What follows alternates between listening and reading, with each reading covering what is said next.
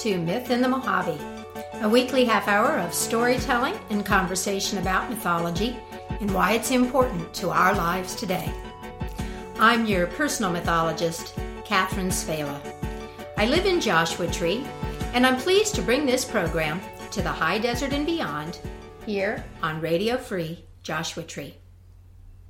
In his autobiography, Memories, Dreams, Reflections, C.G. Jung describes his decision to discover the myth that he was living and his process for this uncovering. Now, tellingly, the title of the chapter in which this occurs is Confrontation with the Unconscious. And Jung goes on to explain in this chapter that he didn't know anything. He didn't know his myth. He didn't know how to approach the question. He writes, "I said to myself, since I know nothing at all, I shall simply do whatever occurs to me."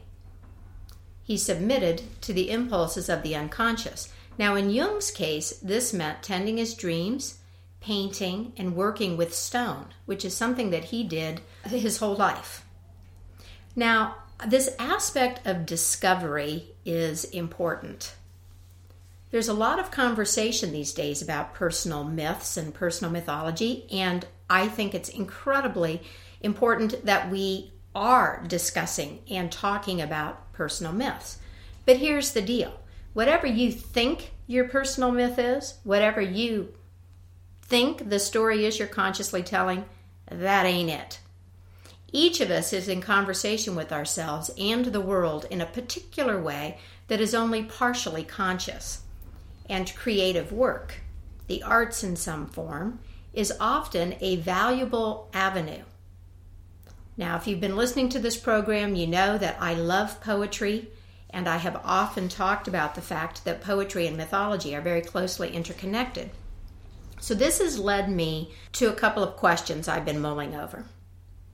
How is poetry, writing poetry, a way of knowing yourself and the world? And how does or how can writing poetry lead to the creation or the discovery of personally meaningful images? Today I've enlisted the help of local songwriter and poet Philip Rosenberg.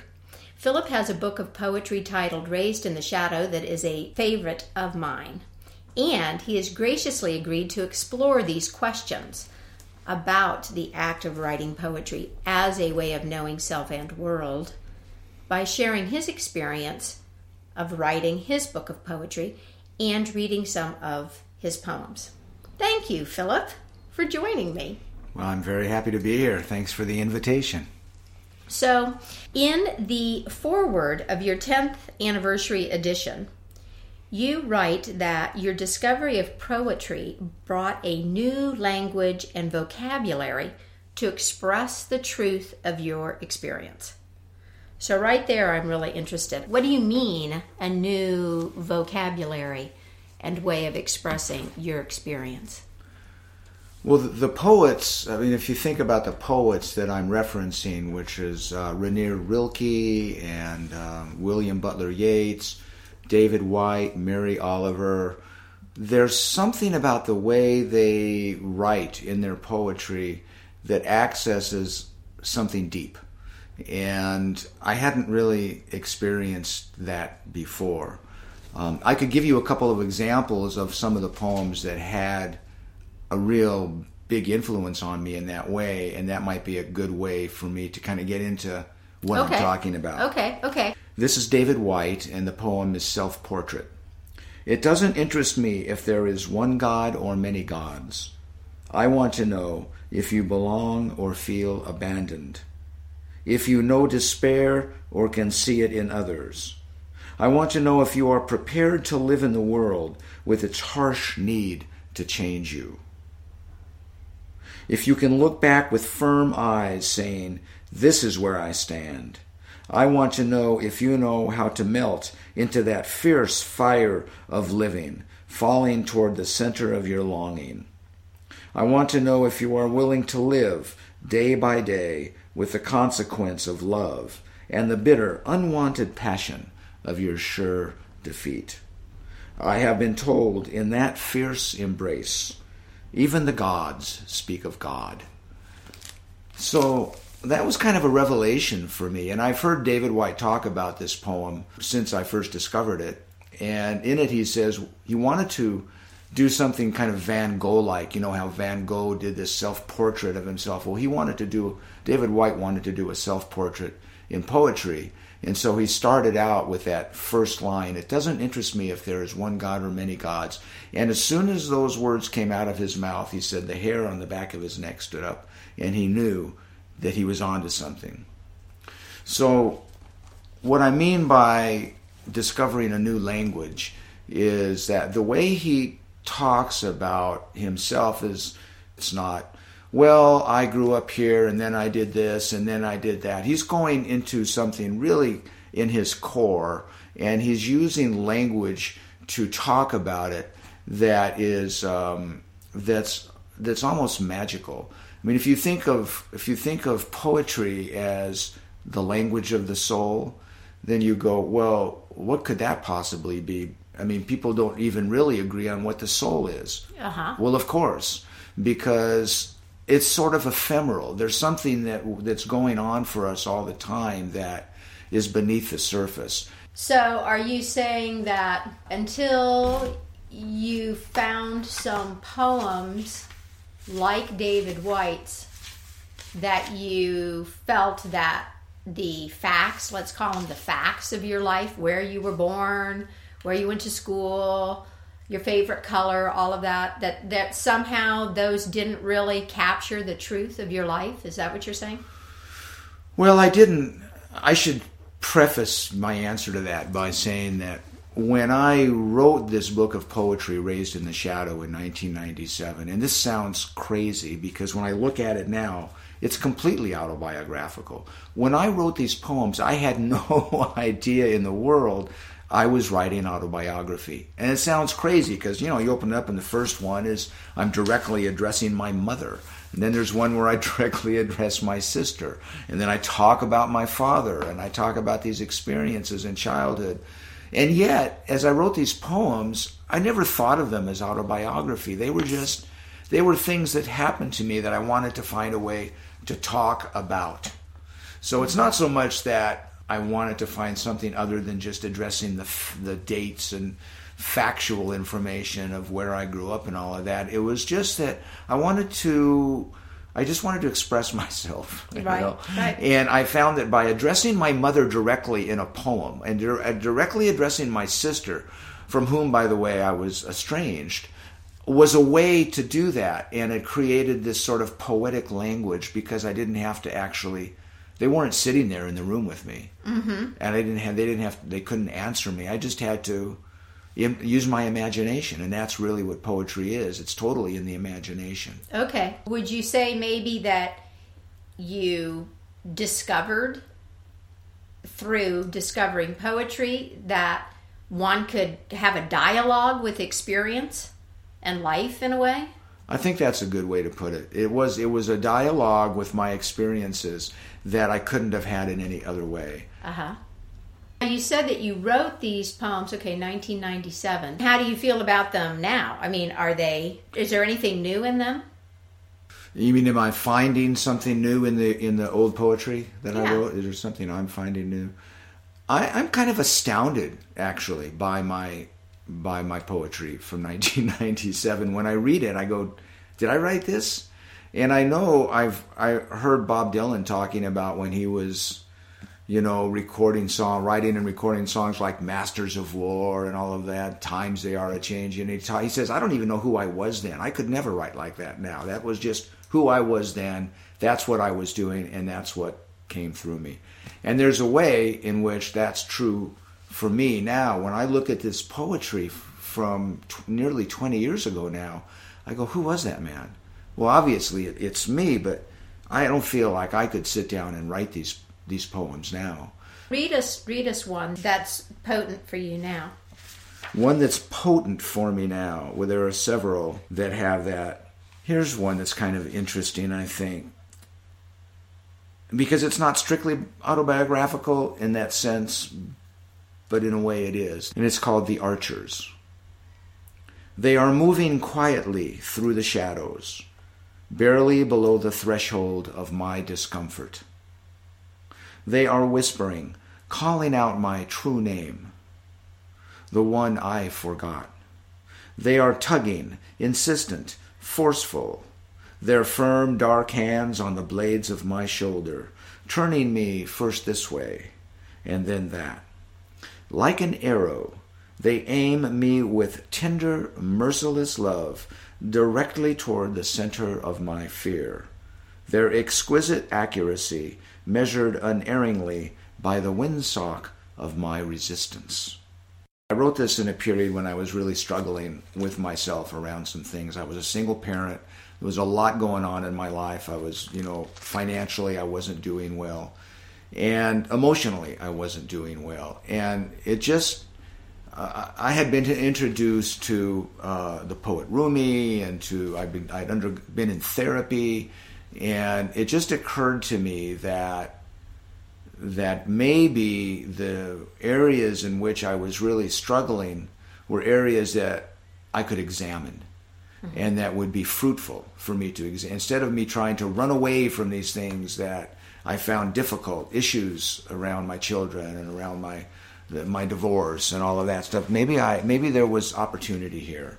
And so I imagined these archers that were in my life that were just aiming me like an arrow, and every time I would try to avoid something, they would take me by the shoulders and turn me towards it and just shoot me at it like an arrow. And so there was this continual sort of engagement with them where I was given the opportunity over and over again to kind of face the things that I found difficult to think about or mm-hmm. to talk about. Okay. And that's what this poem is about. So tell me a little bit then about the process or the experience, as you remember it, of writing these poems. Because you've said they kind of astound you. It surprises you that you wrote them. And you're also saying that this was a particular time in your life when a lot was up in the air. In retrospect, was this some sort of an eruption, do you think, or compulsion, or what do you remember? Eruption's a good word, compulsion's a good word. I wrote this over a period of about 3 to 6 months, and it just came so fast. Everything just came fast. I mean, not that I didn't do some editing, of course, but one of the things that amazes me is how quickly these poems came, and they all came from images. There was always like the image of the archers, or the image. There's one thing about, I'm talking to my ex-wife about something about a flannel shirt, and the whole poem started with this flannel shirt just kind of disappearing into the wallpaper. And I have no idea where some of this stuff came from or why it came so quickly, but it was like being in a fever. Mm-hmm.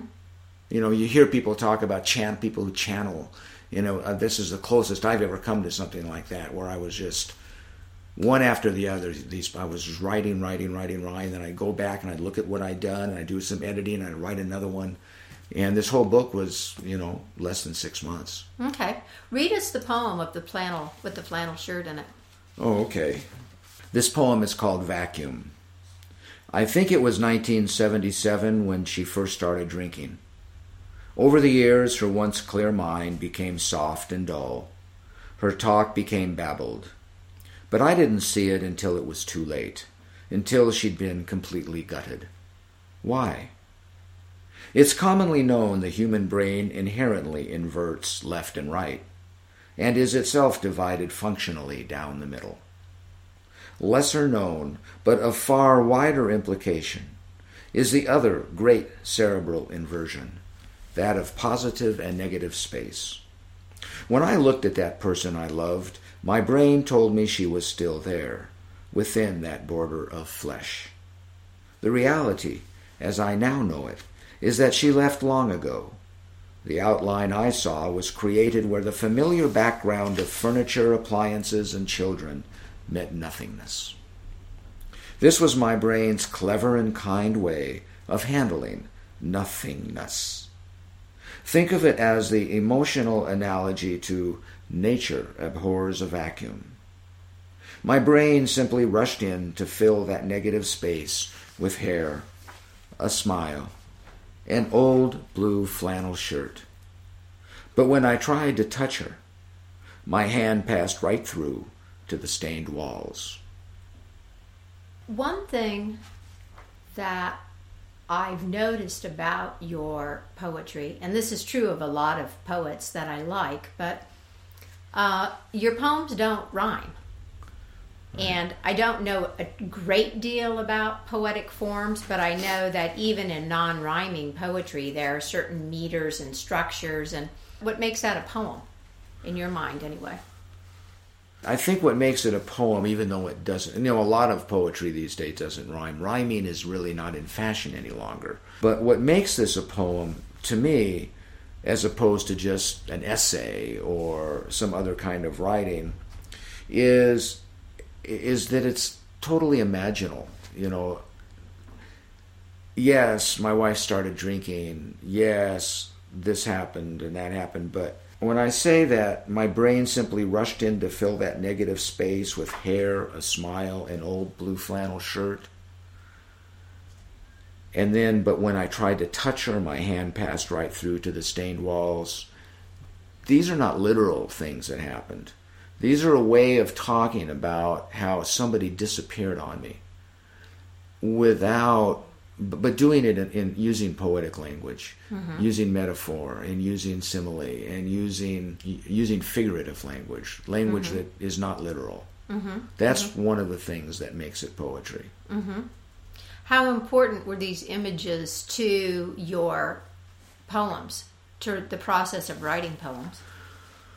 Well, every one of these poems in this book, and any poem I've written since that's of any value, has started with some image. Anytime I've sat down I think I'll write a poem and think of something I want to write about, it usually doesn't go any place that is very worthwhile. But every once in a while, an image will come into my mind, and I'll try to talk about it, and it turns into a poem. So it's critical. The images are critical. Without the images, to me, there is no poetry.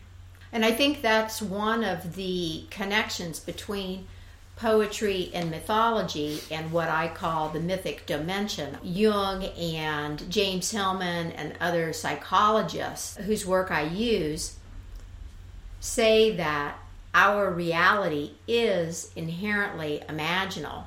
That really everything that we're thinking about and experiencing begins in image, and we're so used to it, and it happens so unconsciously that we don't realize it. But the process of giving form to deeper experience is necessarily involved with image. Yes. We could also say that with poetry, that we're actually trying to say something that can't be spoken. We can't say it directly, and so we use poetry as a way to kind of point at it or kind of move around it using the images. But we can't just directly say the thing, because it's like trying to say what God is. Poetry is a way of speaking about some of these deeper immensities that cannot really be spoken to directly. We're talking about how poetry is inherently images. Is there an image in your book that you find yourself thinking about that still holds some power for you? There is. It's called In the Present Suddenly. Your head is cradled in the crook of my arm, your deep, slow breathing soft against the drip of the rain. Outside, the sound of a car on the wet pavement propels me into the moment. A white door frame stands suddenly against the ochre wall. Sounds are detached, smaller. You stretch across the pillow, your back arched cat-like. I want only to remain here, moving in cognizance through this eternal moment. But I know the truth of it all too well. Soon I will be swept back into the rapids of the clock. This landscape of simple pleasure, this delight of detail, will again rush by, blurred and peripheral.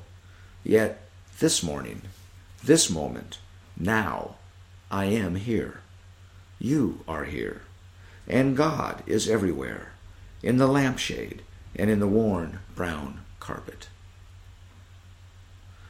And it was the splash out. It was this sound of the car going through this puddle, and the sound of the rain falling that just kind of took me there. And then this very last image, and God is everywhere, in the lampshade and in the worn brown carpet. I mean, that is exactly what happened. Mm-hmm, mm-hmm. There was a lampshade and there was an old worn brown carpet in the bedroom, and I just looked at it all, and it was all so perfect. Also perfect.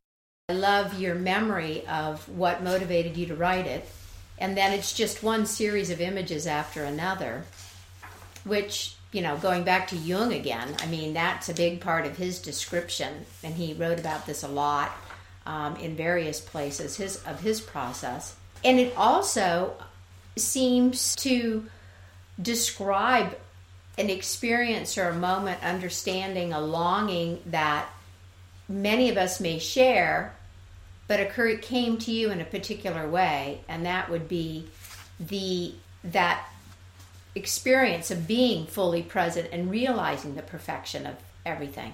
It's like Yeats's poem, In My 50th Year, where he describes the moment of sitting in a coffee shop and he's watching the people go by, and he's got his cup and his book, and he's suddenly overcome with this feeling of blessedness. Exactly, yes. Yeah. So if writing poetry is a way of getting into this deeper conversation of discovering or uncovering yourself and the world in a more meaningful or soulful way, then there's a certain amount of looking back. It's common in depth psychology to connect the movement of the soul with the looking back over the shoulder and the recovery of memory, but it also has a movement forward and contains a seed of aspiration. Right. So I'm wondering, are there any poems in your book that you read or experience as a certain challenge or threshold or vision that you put out for yourself of how you might want to live or what you might want to grow into? There is. There's a couple like that. Oh, okay. Actually. Let's hear those. I saw my daughter today, Jessie, and maybe that's why this is coming to mind, but there is a poem in this book that I wrote to her. Of course, she was 15 at the time that I wrote this book.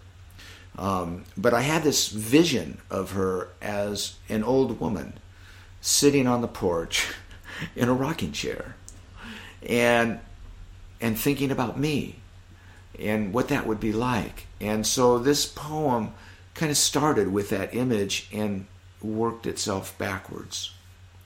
So it's called To Jessie. I found a butterfly wing on the stone steps, deep copper, magic iridescence, tiny yellow suns, a microcosm of nature's perfect attention to detail. I carried it to the truck, carefully placed that delicacy on the dirty, rough seat. It would be a gift for my young daughter, still in her magic, still child enough to see the magic in it. I returned to work, filled my head with measurements, plans, regrets, imagined conversations, the stuff work days are made of. It was the next day, biking at the lake, coming around a rocky bend, I remembered the wing. Of course, it could not have survived. Before long, the grit of life will mercifully toughen her skin. Her wonder will retreat to a safe depth and will resurface again only in later years. Some brisk fall morning, drinking coffee on her porch, she will have a vision of an ungiven gift from a busy father. That's beautiful. Thank you.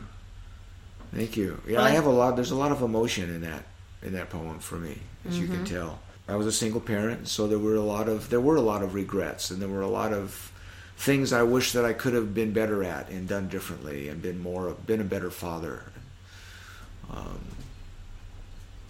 Less absent, more present. all the things we all really want for ourselves and our children. And it just showed up this way. You asked the question if there was any poetry in this book that expressed where I wanted my life to go, right, how I wanted my life to be. And I interrupted that with reading the one about Jesse. But I'd like to read the one that actually does speak to that, called Where I Am Going. Once again, clutter has claimed victory. The days have become unmanageable. Small pieces of life are breaking off and slipping through the cracks, lost forever. Appointments are forgotten and keys misplaced. My firm resolve to aspire to the simple echoes now like a distant cannon, firing the first shot of a battle already lost. The hopeful young soldiers of organization, armed with the best of intention, were not overwhelmed quickly, but overcome instead by attrition. They were not defeated in a frontal assault, but rather by a creeping accumulation of camouflaged detail. Noticed too late. Too many dishes in the sink, no time to make the bed, too many impossible places to be, too far to travel in too little time, and finally, a checking account beyond reconciliation. I know the simple life I long for is within my grasp. It lies dead ahead, just beyond this complexity of habit, just over this hill of accumulation. When I have the strength, I will regroup, consolidate, eliminate, rethink. I will have a garage sale. I'll sacrifice everything but a small oriental rug on the polished maple floor, a small oak writing desk by the east window, a vase on the mantel with flowers cut fresh daily from my small but spirited garden. I will make the hard choices. I will undress piece by piece until I am naked, until there is nothing left for the enemy to take. I will count the hours on small Tibetan bells, keep a cupboard with tea and rice. I will keep fresh fruit on the breakfast table, and watch the morning light wash through my house, unobstructed. I will walk a simple path, unadorned, except by life's own sweet grace. That's a beautiful image. Yeah, thank you. It's a poem. It's really full of images that I imagined what I would like my life to be like, and it all revolves around a simplification and an uncluttering. And this is a process you're still engaged in. I don't think it's a process that will ever completely end, but yes, it is a process that I'm still engaged in.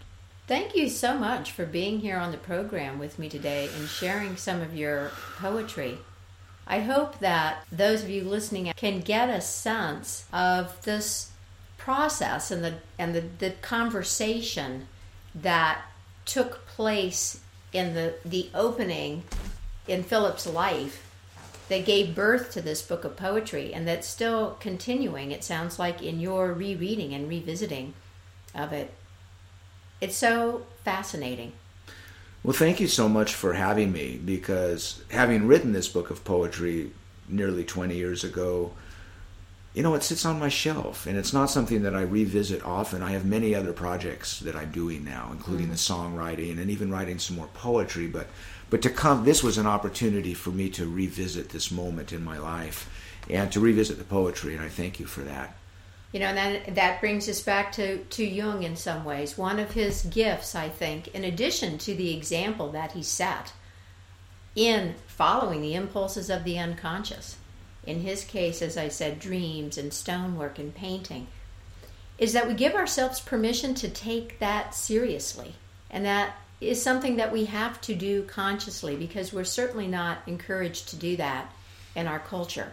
And one of my goals with this program is to give all of you the opportunity to take a half an hour every week and allow yourself to be with your imagination and to take seriously the things that might occur to you in the course of the stories, or in this case, the poems that you hear on this program. That's it for me, Catherine Savela, and Myth in the Mojave for this week. I hope you'll tune in next week. And in the meantime, happy myth making, and keep the mystery in your life.